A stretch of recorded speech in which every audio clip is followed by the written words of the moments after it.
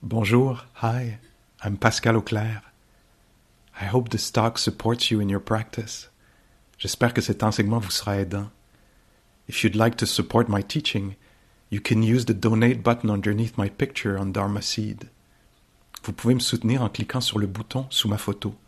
Your support is greatly appreciated. Merci.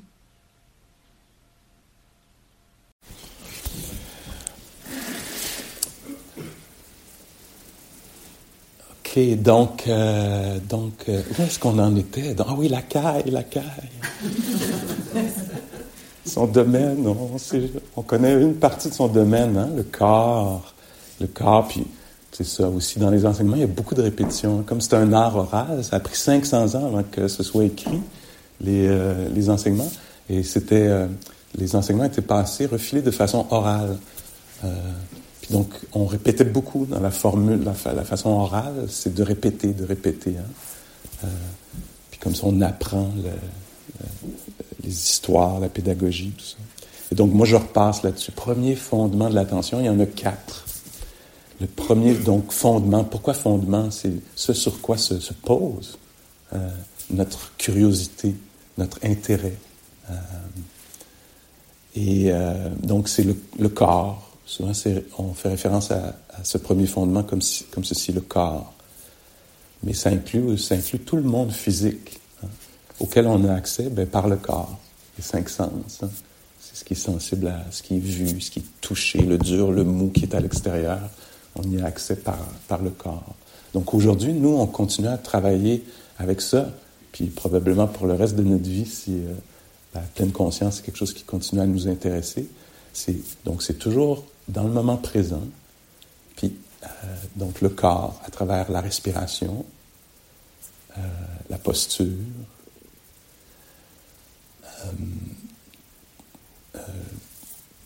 disons les activités du corps. Puis comme on le disait, ce qui nous intéresse particulièrement, c'est de voir la nature des phénomènes. Pas les phénomènes eux-mêmes, mais leur nature. Ça pointe, c'est comme un peu un langage codé. Là. Nous autres, on commence à connaître le code. Là. Alors, c'est un langage codé pour dire on est intéressé par la nature éphémère des phénomènes à la porte des sens.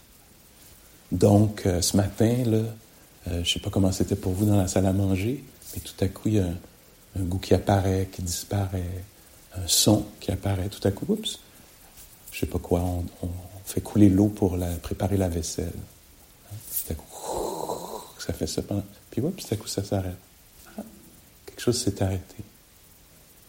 Donc, on est invité à être particulièrement intéressé par ça cette semaine. Puis encore, une fois, je veux reconnaître que là-dedans, il y a peut-être une sorte d'acte de foi. Là. Je sais pas, c'est pas clair pour moi pourquoi je ferais ça, mais j'essaye. Je donne quelques jours de ma vie à ça parce que semblerait que ça vaut la peine. Je ne le sais pas pour moi-même, peut-être que ça vaut la peine, mais je me dis, tiens, ça vaut la peine de l'essayer.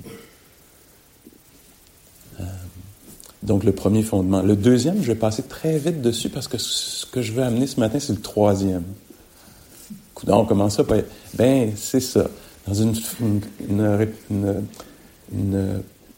retraite classique, disons, moi, quand j'enseigne, mais quand je suis dans une retraite, c'est très classique qu'on va passer comme ça. On va faire premier fondement, troisième fondement, deuxième fondement.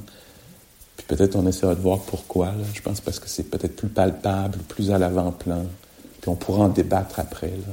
Mais c'est souvent enseigné comme ça. Je vous l'enseigne de façon classique. Alors le premier fondement, c'est le corps. Le corps qui respire, le froid, le chaud dans le corps, le picotement, l'expansion, la contraction, l'éternuement. Etc. Les choses qui se passent dans le corps, qui marchent, le pas, l'arrêt, le corps debout, le corps qui se retourne,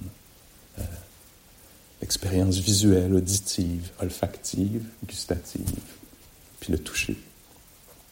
Le deuxième fondement, je le dis juste pour que ça a été nommé, c'est le Bouddha qui nous dit « Hey, si t'es intéressé par la paix intérieure, mettons, ou l'équilibre, ou la sagesse, ou peut-être la compassion, la joie, si t'es intéressé à développer la sagesse, moi, je te suggère d'être très attentif quand, en temps réel, en direct, live, il y a une expérience qui se passe puis qu'elle est plaisante.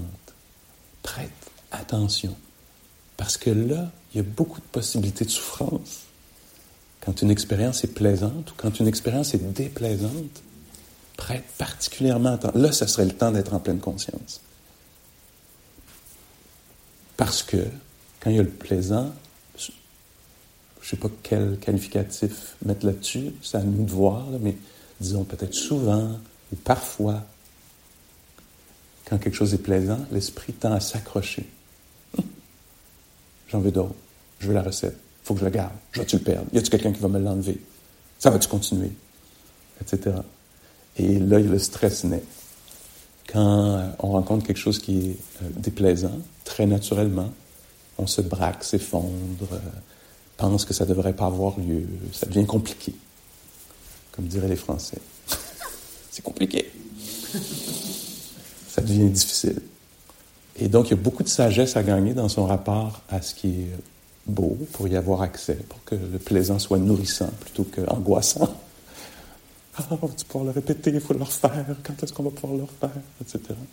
De pouvoir être nourri par ce qui est beau. Puis de pouvoir garder une certaine créativité, peut-être, dans ce qui est difficile, plutôt que c'est pas de même, c'est pas de même, ça devrait se passer. Ce qui est très naturel, mais il y a quelque chose à gagner là, dans son rapport au plaisir des plaisirs. Ça, c'est le deuxième fondement. Les fondements, c'est des vases communicants. Hein? Parce que quand on parle du corps, plaisir, des plaisirs, là, pas loin. Là, tu sais.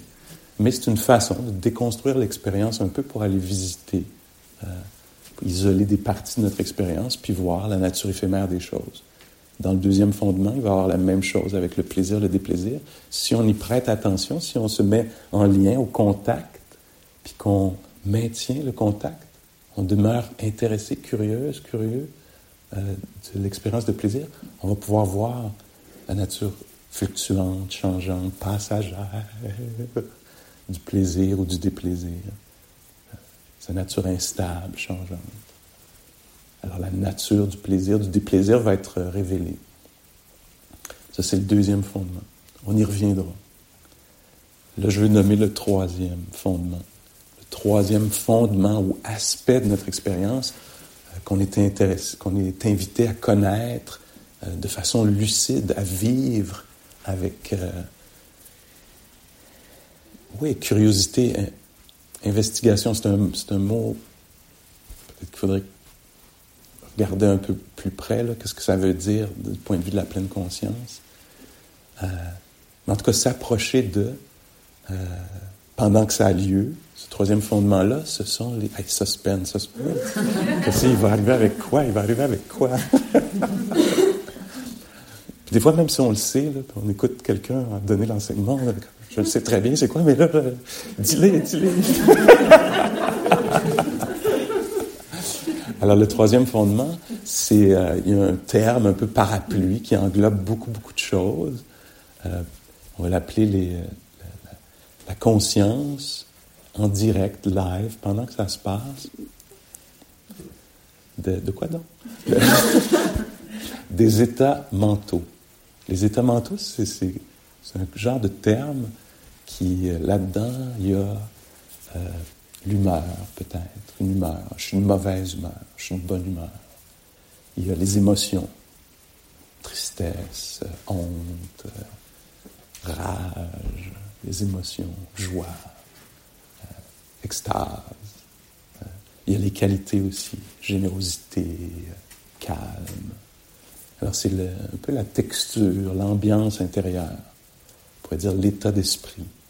C'est un terme qui serait synonyme ici, là. État d'esprit, état d'âme, pourquoi pas.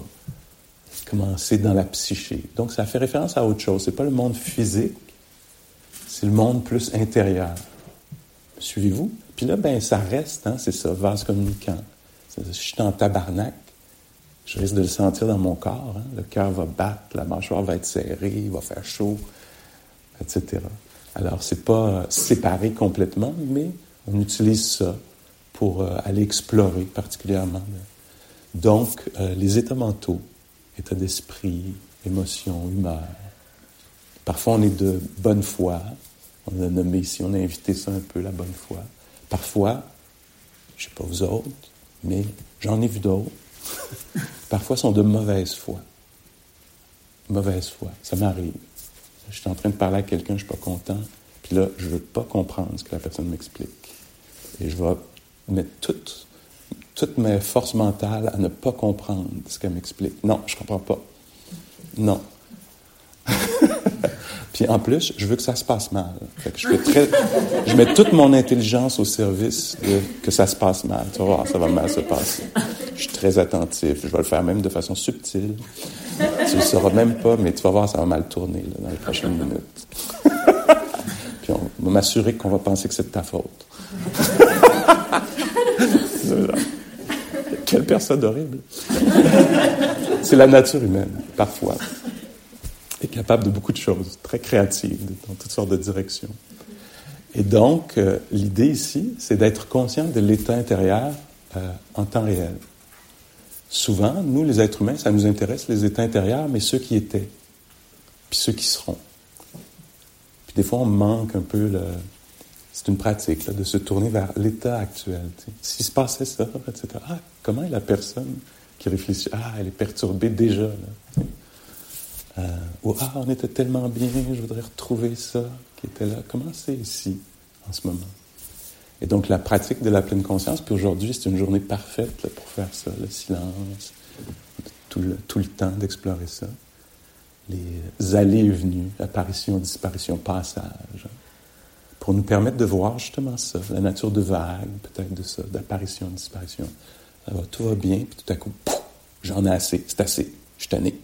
Ah! Changement de paysage intérieur. Et encore l'angle, je répète cet angle-là, on pourrait prendre tout ça très personnel, ce serait naturel qu'on le fasse. C'est un angle possible, mais qui peut être limitant, enfermant. Si ça parle juste de moi, ça c'est moi qui est encore énervé, qui est encore agité, c'est moi qui est obsessif ou obsessive, c'est moi qui pogne avec. Ça peut être... alors dans la pratique, ce qu'on invite, puis ça va être ça aussi, le développement de la sagesse, c'est de reconnaître qu'il y a un état qui est présent. Pas s'identifier à cet état-là, pas le prendre si personnellement que ça. L'angle ici, c'est voici une étude de la nature humaine. Voici là, on est devant un très beau phénomène là, d'impatience. Il est vraiment en existence. Ça n'a pas à me décrire, mais il y a présence de quelque chose qui est là. Quand le Bouddha donne ses instructions autour de ce troisième fondement, les instructions sont incroyablement simples, vraiment très, très simples. Puis là, on voit là, d'où l'idée du non-jugement dans la pleine conscience vient, comment John Kabat-Zinn, non, ça ne vient pas de lui, mais comment il a popularisé cette qualité-là de la pleine conscience qui est non-jugeante. Le Bouddha lui-même, donc il y a 2600 ans, il disait « Quand l'esprit est éparpillé, sache que l'esprit est éparpillé. Quand l'esprit est concentré, unifié, rassemblé autour de quelque chose, la respiration, un pas, le froid, le chaud. Quand l'esprit est unifié, demeure. Quand l'esprit est unifié, sache qu'il est unifié. Quand l'esprit est contracté, sache qu'il est contracté. Quand il est expansif, vaste, on pourrait dire l'esprit ou le cœur. Là. Quand le cœur est pogné, sache que le cœur est pogné. Quand le cœur, je le mets dans mes mots, là, moi, dans mon vernaculaire. Quand le cœur est léger, sache qu'il est léger. Quand il est étonné, sache qu'il est étonné. Quand il est joyeux, sache qu'il est joyeux. Quand il est découragé, l'esprit, le cœur, sache qu'il est découragé. C'est très simple, non? Aucun jugement. Il n'y a pas... quand l'esprit est éparpillé, ben non, là, tu ne devrais pas être éparpillé, ramasse-toi.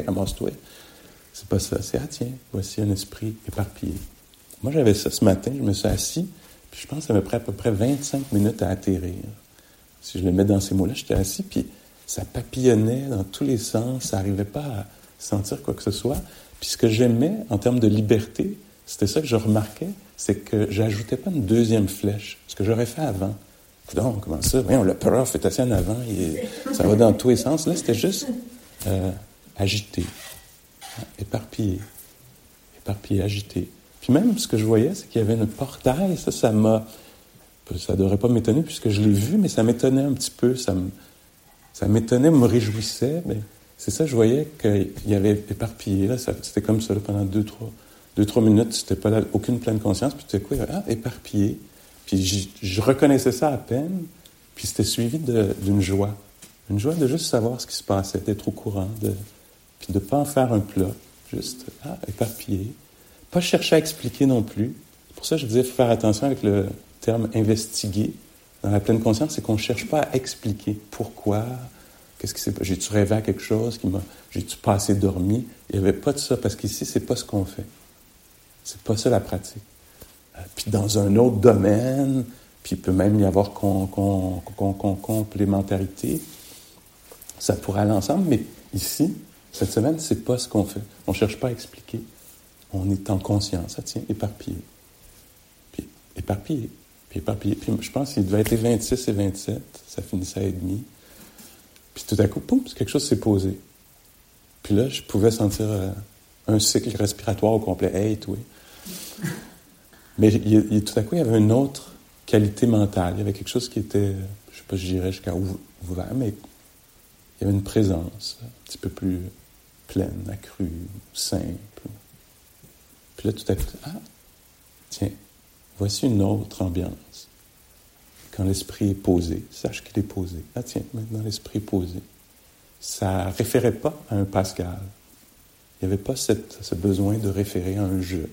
C'était juste un phénomène connu pour ce qu'il était. Éparpillement, éparpillement, éparpillement, éparpillement, éparpillement, éparpillement.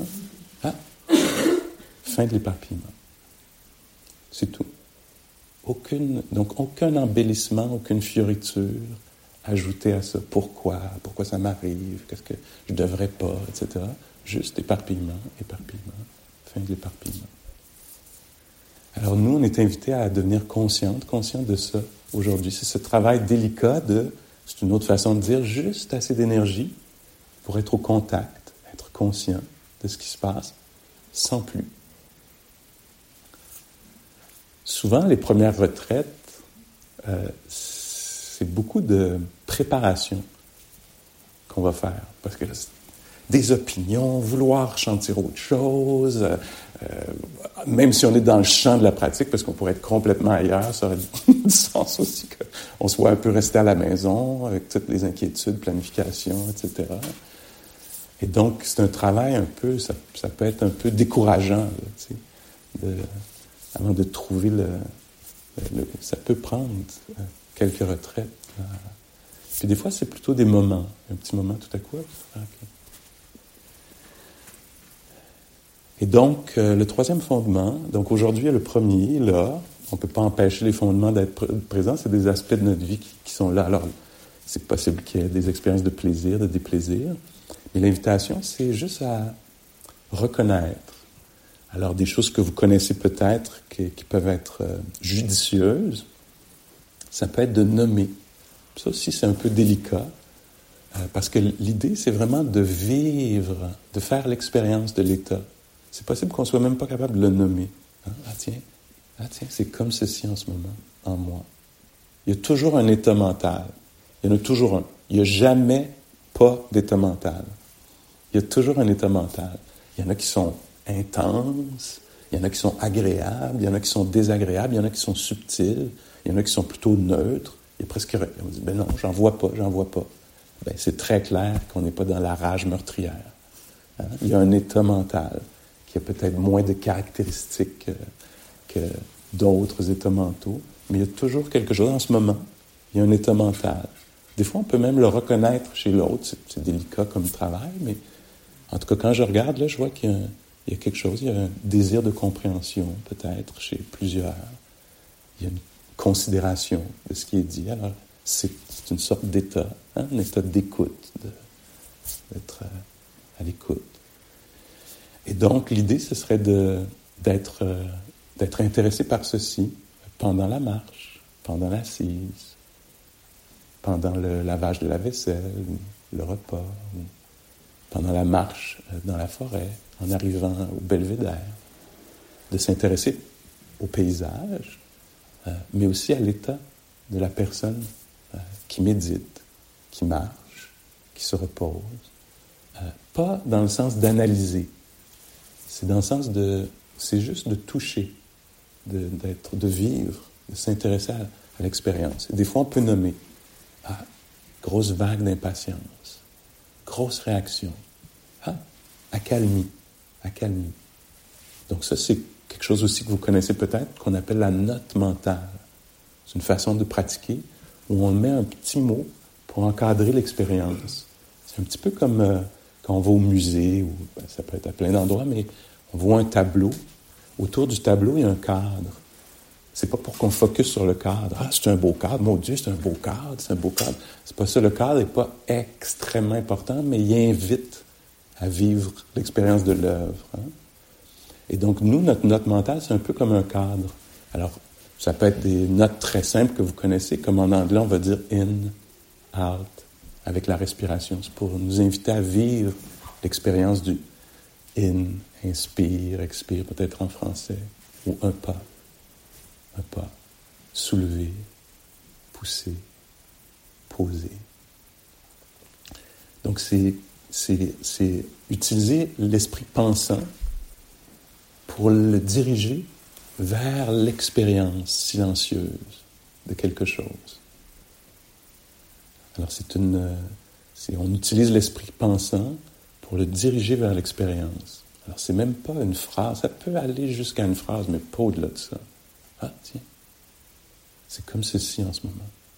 Ou pour moi, avec les émotions, entre autres les émotions un peu affligeantes, souvent, maintenant je le dis moins parce que c'est comme intégrer ce langage-là, cette attitude, je dirais, mais pendant très longtemps, plusieurs années, je me disais, grosse réaction, mon amour, grosse réaction. Petite mauvaise nouvelle, grosse réaction. T'es pas content, là, ça fait pas ton affaire. Pour sentir grosse réaction. Je sais pas quoi, là, pour le sentir. Alors, une petite note mentale Puis des fois, la note mentale, c'est ça, on peut ne pas reconnaître, puis on pourrait juste dire, tiens, c'est comme ceci en ce moment. C'est comme ceci en ce moment en soi. C'est exactement comme ceci. Pour ne pas dire, c'est quoi? C'est-tu de l'ambivalence? C'est-tu de la confusion? On ne veut pas embarquer là-dedans trop. On veut diriger l'attention vers l'expérience. Puis voir un peu comment elle va se transformer. Est-ce que ça va amplifier? Est-ce que ça va diminuer? Qu'est-ce qui va se passer? Parlant des rencontres de tout à l'heure, j'enseignais il y a quelques semaines en France, puis c'est tout petit, mais peut-être ça peut donner un peu un exemple. On ne va pas essayer de reproduire ça. Il y a un danger dans ce que je vais dire là, mais peut-être ça peut nous aider un peu. J'ai aimé, il y a quelqu'un qui est venu à la rencontre, puis qui a dit, donc nous on était à la campagne, et puis c'était pas le jour 2, deuxième jour, c'était peut-être le 3 ou le 4e jour. Donc il y avait beaucoup d'heures de pratique derrière, là. Et la personne, chacun son tour, là, un petit morceau de pratique, tu sais. Puis cette personne a dit, moi, regarde, c'est ça qui s'est passé, c'est ce que j'ai le goût de partager. Voici ce qui s'est passé. Vous allez voir, ça va avoir l'air vraiment de rien. Moi, j'ai adoré. Puis je vais dire pourquoi j'ai adoré. Et la personne a dit, je sais pas pourquoi, mais c'est ce que j'ai le goût de raconter. Alors moi, je faisais la marche, les pas. Donc j'étais en pleine conscience, d'après moi. Donc j'étais en pleine conscience. Un pas. Et tout à coup, contact visuel, j'ai vu un champignon. En voyant le champignon, image de mon père, tristesse, mes yeux se sont levés sans que je m'en rende compte. J'ai vu une vache, tristesse disparue. C'est ça que je vais raconter. Je trouvais ça vraiment très, très beau. Je me disais, cette personne-là était vraiment là. Elle a vu les apparitions-disparitions. Il n'y avait pas apparition d'un champignon. C'était une expérience visuelle, elle savait. Image du Père, tristesse, vache, objet visuel, disparition de la tristesse. Voilà. Puis pour moi, je me disais, ça, c'est quelqu'un qui voit la nature. Peut-être qu'elle ne va pas l'expliquer comme ça, mais dans sa description, je comprends bien qu'elle voit la nature impermanente des choses. Puis la nature conditionnelle des choses, c'est un autre aspect de la nature des choses qui est révélée. S'il n'y avait pas eu le champignon, il n'y aurait pas eu l'image du Père. S'il n'y avait pas eu l'image du Père, il n'y aurait pas eu la tristesse. S'il n'y avait pas eu la vache, il n'y aurait pas eu la disparition de la tristesse. Dans son cas, ça pourrait être autrement. On pourrait dire, j'ai vu la vache, puis j'étais quand même triste, je suis resté triste pendant 2 heures. Mais pour elle, à ce moment-là, pour cette personne-là, la tristesse était d'une telle force qu'il suffisait qu'il y ait un contact avec une vache, qui est peut-être quelque chose d'inhabituel pour nous, un citadin, pour que tout à coup, la tristesse disparaisse. Puis elle a vu comme ça la nature impermanente des choses, passagères. Ça a été révélé. L'enchaînement des choses, très simplement. Donc elle, en termes de troisième fondement, elle a vu l'apparition puis la disparition de la tristesse en temps réel. Elle a vécu ça. Souvent, nous, on ne fait pas ça. Parce que, j'étais triste, mais on oublie, puis on passe à l'autre affaire. Là, la vache, oh mon Dieu! Puis on ne voit pas les choses apparaître et disparaître. On voit juste le nouveau, la nouvelle affaire. Bon, là, c'est la marche, là, c'est l'assise, là, c'est le repas. On ne voit pas les affaires disparaître. Mais dans son rapport, moi, ce que j'entendais, c'est qu'elle avait très bien vu la nature conditionnée des choses, conditionnelle, que la tristesse dépendait du champignon. S'il n'y avait pas eu le champignon, il n'y aurait pas eu la tristesse. Il fallait voir le champignon pour faire une association d'idées. C'est un peu, en tout cas, c'est un des rapports possibles de pratique qui, moi, m'a intéressé. Puis là, je me dis, ah oui, on était vraiment dans les 2 fondements. Le premier fondement, le corps marche, expérience visuelle, puis tout à coup, expérience plus au niveau du cœur, de l'esprit. Un souvenir apparaît. Le souvenir fait naître une émotion. Puis ça passe aussi. Voilà.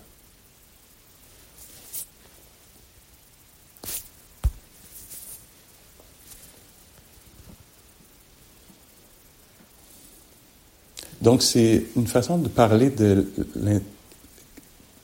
Pour nous, souvent, quand il y a une émotion, on est pris par l'histoire que ça raconte, cette émotion-là. Hein? Donc, on est pris par le désir. Par exemple, on va être à la maison avec le chat. Ah, là, si j'étais à la maison avec le chat, c'est tellement bien. Je vais être de retour à la maison avec le chat. Puis on pense à la maison, au chat, comme ça. Puis dans la pratique de la pleine conscience, on fait un peu comme ça. La caméra tourne, puis on voit quel est l'état de la personne. Si on perd de l'intérêt pour l'histoire racontée, donc dans le ressentiment, la personne a fait ça, j'en reviens pas qu'elle ait fait ça, la personne a fait ça, c'est ça qui s'est passé, pleine conscience. Comment c'est d'être ici en ce moment? Comment c'est ce ressenti dans le corps? Ah oui, le cœur est serré, le cœur bat, il est préoccupé. On découvre l'état de la personne. Me suivez-vous un peu? Donc, on fait ce mouvement-là de perdre de l'intérêt pour l'histoire, puis c'est très délicat, ça. Il n'y a aucun jugement là-dedans. C'est juste comment est la personne qui soit dans le désir, soit dans l'aversion, soit dans le... Oui, donc de s'intéresser à comment c'est ressenti. Beaucoup comment c'est ressenti dans le corps. Quelle est la tonalité, justement? Est-ce que c'est agréable ou désagréable, cette émotion, en ce moment? Des fois, on est en colère, puis si on s'y attarde un peu, on dit, ah, mon Dieu, c'est extrêmement agréable. J'ai raison, t'as tort, c'est génial. Je suis très en colère, j'ai très raison, j'adore ça, tout à coup, je suis au-dessus, j'existe. Ou peut-être qu'on dit non, en ce moment, en tout cas, c'est très désagréable, ce sentiment-là. Alors, on peut s'intéresser à comment c'est ressenti dans le corps. Est-ce que c'est agréable ou désagréable? Peut-être ni l'un ni l'autre. Puis, quelle est l'ambiance, un peu? Puis, pour appuyer un peu sur l'idée que c'est pas si personnel ou qu'il y a un autre angle de vue possible, moi, une image avec laquelle j'ai travaillé pendant quelques années, c'était je pensais j'ai eu la chance de visiter quelques parcs nationaux aux États-Unis qui sont assez impressionnants. Le Zion, je sais pas, Yosemite, Death Valley. Et c'est des ambiances très, très différentes. Hein? Puis des fois, je pensais à ça un peu comme les émotions, c'est un peu comme ça. Tout à coup, on est assis sur un coussin, comme ça, sur une chaise. Puis là, tout à coup, on entre dans le parc national de la peur. D'autres y sont allés, d'autres iront. Mais il y a une géologie particulière, il y a une faune, une flore très particulière. Là, d'un coup, on entre dans le parc national de la gratitude ou de la joie, du calme. Puis là, oups, tout à coup, c'est un autre paysage intérieur. C'est pas personnel. Les parcs nationaux sont ouverts. On peut y aller. Les gens y vont. Il n'y a rien. C'est du domaine public. Mais là, nous, c'est ce qui arrive. On est assis là, puis tout à coup, oups, inquiétude. Ah, c'est une région particulière, ça. Et donc là, on a la chance d'aller visiter ça. Là, on va être là. On ne va pas être là pour toujours, mais là, on est là. Il y a cette visite. Là. Puis comment c'est dans ce parc national-là? Quelle est l'ambiance? Donc, on se familiarise, on se conscientise. Ah, tiens, c'est comme ceci. Des fois, quand il y a une émotion affligeante, soit on veut la repousser. Ah, je ne veux pas sentir ça, pas encore ça. La honte, là, je suis tanné, là. Sentir pas assez, je suis tanné de ça, je ne veux pas ça. Donc, on se met à se débattre contre, je ne veux pas sentir ça. Ou sinon, on est sous l'emprise on y croit, on croit au message, on est dupé par ça. Tu n'y arriveras jamais, tu as raison. Les autres ont tort, sont niaiseux, etc. Ça peut être n'importe quel message. On adhère ou on rejette. Nous, on essaie la voie du milieu, qui est seulement d'être conscient. Ah, vague de doute, confusion. Ah tiens, la confusion. C'est un peu différent de la clarté. Hein? La confusion, tiens, c'est comme ceci en ce moment. En ce moment. Puis on reste au contact. Puis on voit. Qu'est-ce qui va arriver avec ça? OK. On joue avec ça un petit peu? Bon, on va explorer ça. Des fois, le mot « jouer », c'est un peu... Hey, jouer, on va pas jouer, mais juste essayer de survivre. Mais des fois, oui. Des fois, c'est le bon mot. On peut dire « Oui, j'ai le goût de jouer avec ça un peu. » Les conditions sont telles qu'on peut jouer un peu avec ça. Puis des fois, non.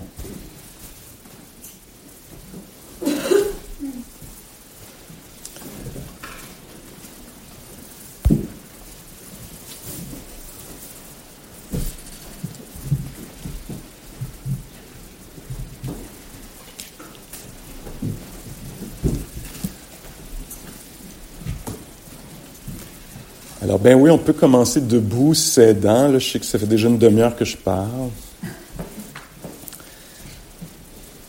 On va pratiquer peut-être juste là, peut-être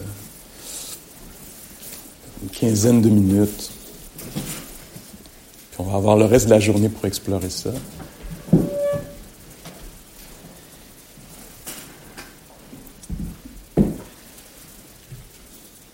Puis ça, on y va, c'est toujours humble, c'est une bonne approche, je trouve, c'est humblement. On arrive humblement, là, on débarque pas, là, OK, c'est quoi les états mentaux? Puis, c'est plus humble que ça, on découvre, pour moi c'est ça, là, un peu ces jours-ci, je vous l'ai dit, pour moi c'est, tiens, c'est quoi l'environnement à cette heure-ci, la lumière, la température, le contact avec le sol. La terre porte le corps. Le corps est nourri par l'air ambiant. On découvre l'environnement. Puis très doucement, on s'approche. Puis naturellement, le corps, je pense, apparaît de lui-même. Tout à coup, on se rend compte, ah tiens, il y a un corps. Il y a un corps vivant, sensible.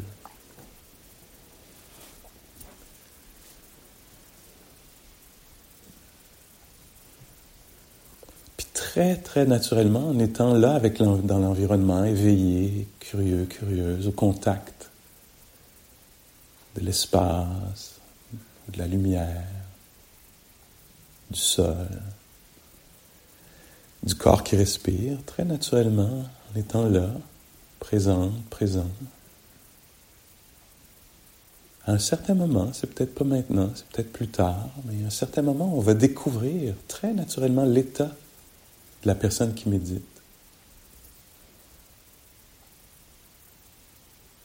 Parfois, c'est évident dès le départ parce qu'il y a une grosse charge, une grosse réaction, il y a quelque chose qui est très présent, donc ça nous empêche même de sentir le corps.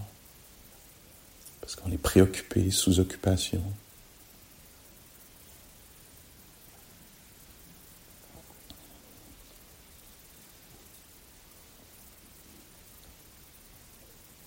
Puis parfois, ça va apparaître en cours de route, là, en étant avec la respiration, par exemple, ou le silence, les sons.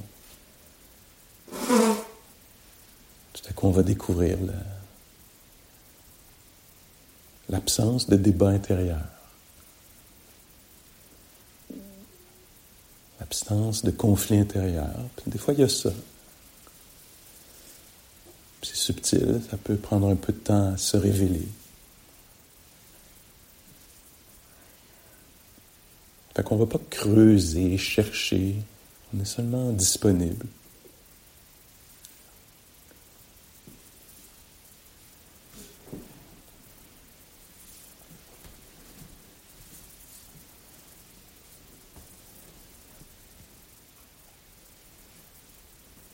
C'est possible qu'on découvre ce que c'est que d'être attentif.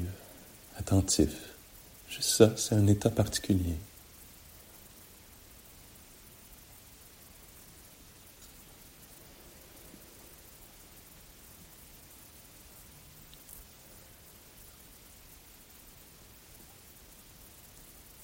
Parfois, l'esprit est intéressé par le réel, le présent.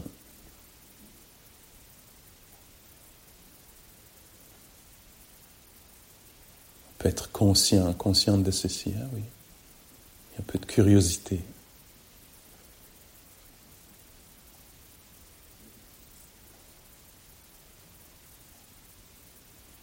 Puis parfois, non. C'est pas ce qui est là.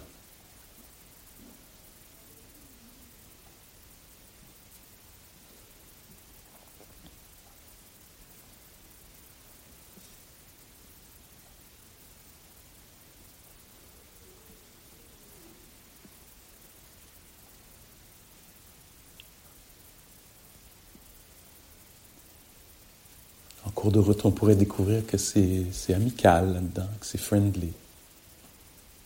Peut-être que non, c'est un petit peu dur quand même, un petit peu raide, un petit peu exigeant, jugeant.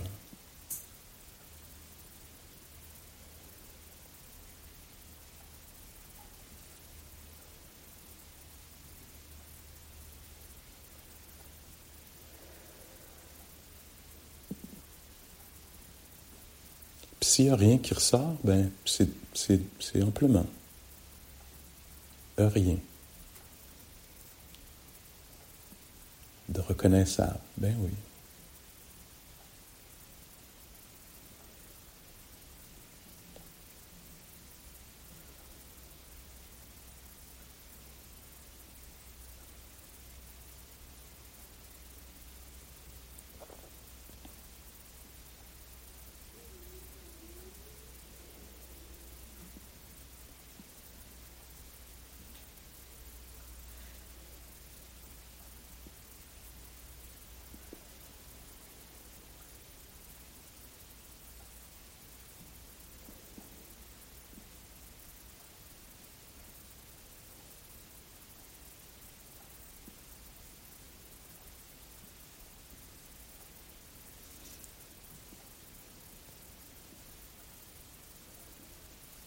Si ce qu'on vit est très intense, ça arrive parfois, bien entendu.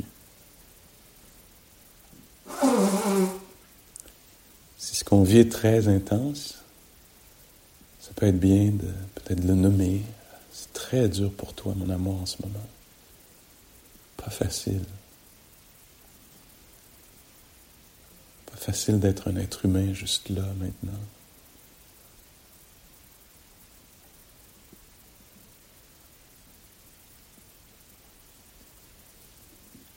Trouver des mots qui semblent justes.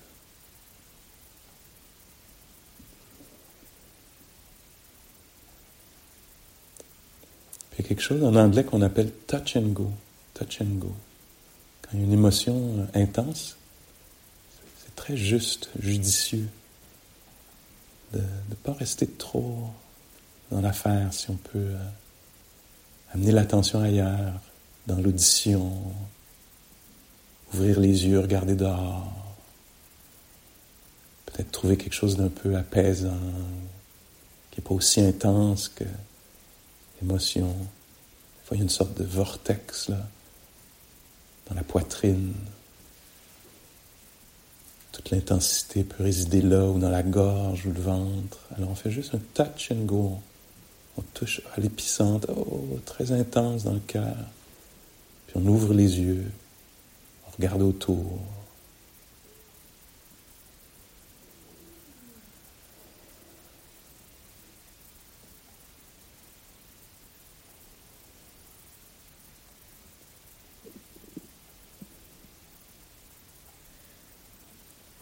On peut aller voir dans le corps s'il y a une région où il n'y a pas cette intensité.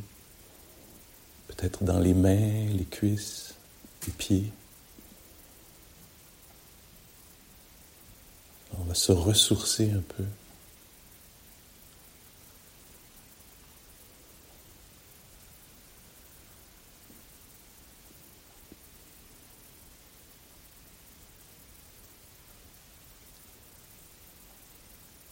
Il peut y avoir un geste, on en parlait hier avec Martine, un geste physique, la main sur le cœur ou ailleurs, qui peut nous aider à nous accompagner.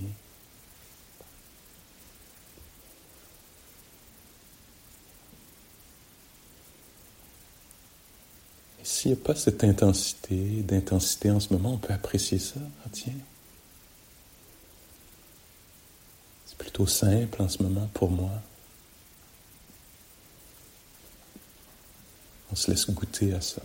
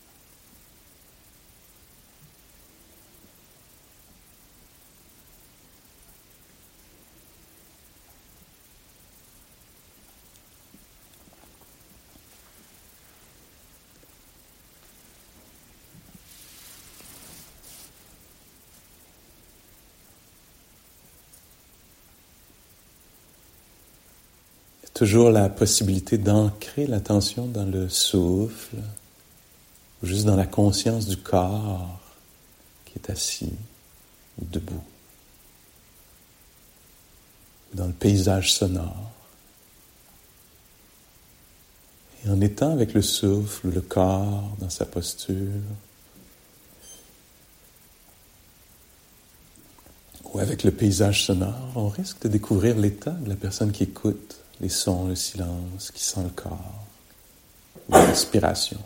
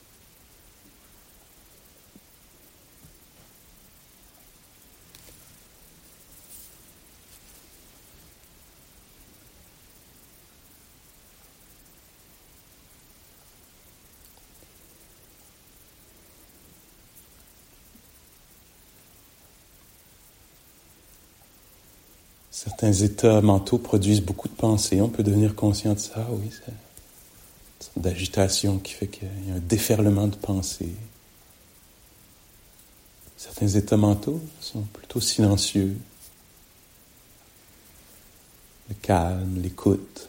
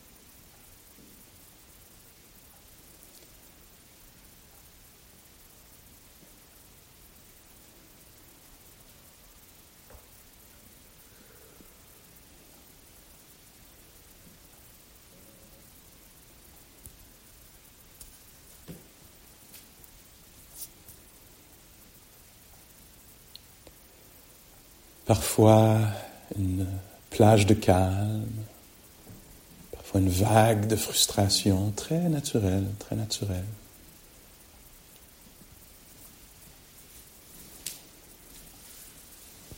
On veut simplement être conscient de ce qui est en jeu, en opération, ce qui est présent, ce qui passe.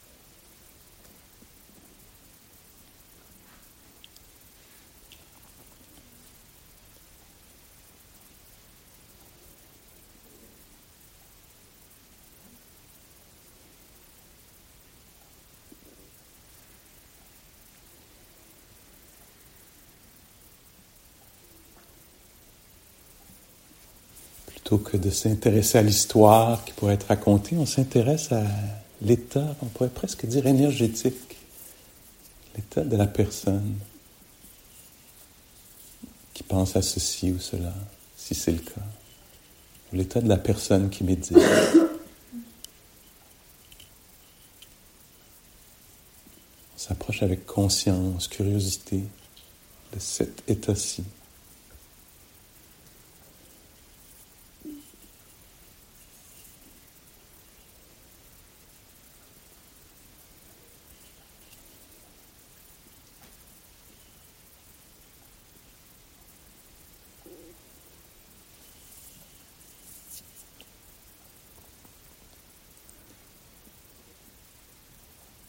Puis on voit un peu ce qui se passe quand on amène la pleine conscience dans le décor, dans le paysage intérieur.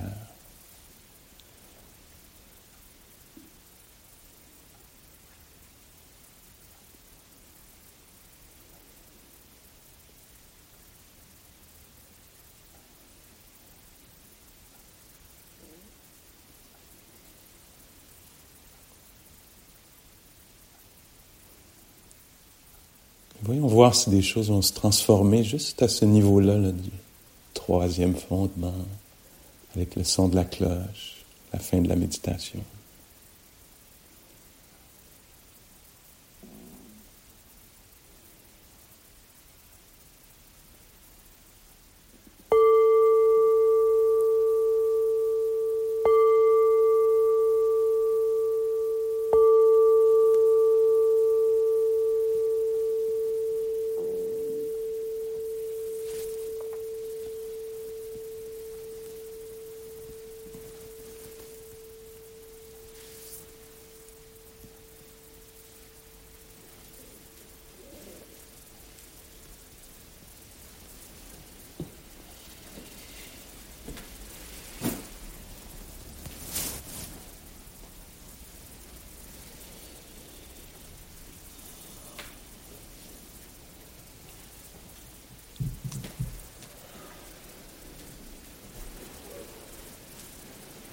OK, alors une légère curiosité pour l'état actuel, l'état intérieur actuel.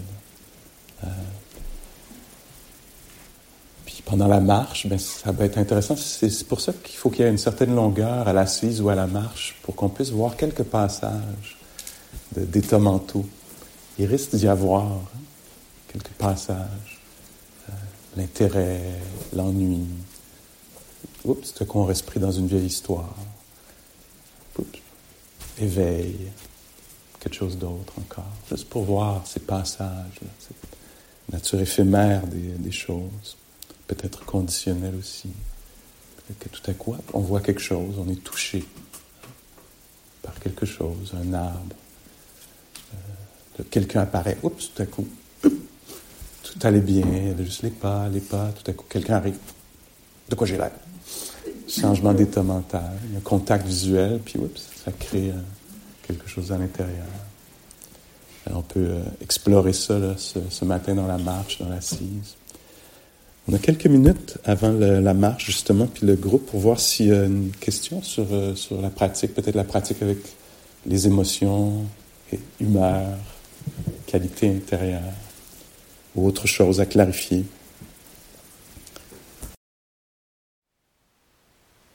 Thank you for listening. To learn how you can support the teachers and Dharma Seed, please visit dharmaseed.org/donate.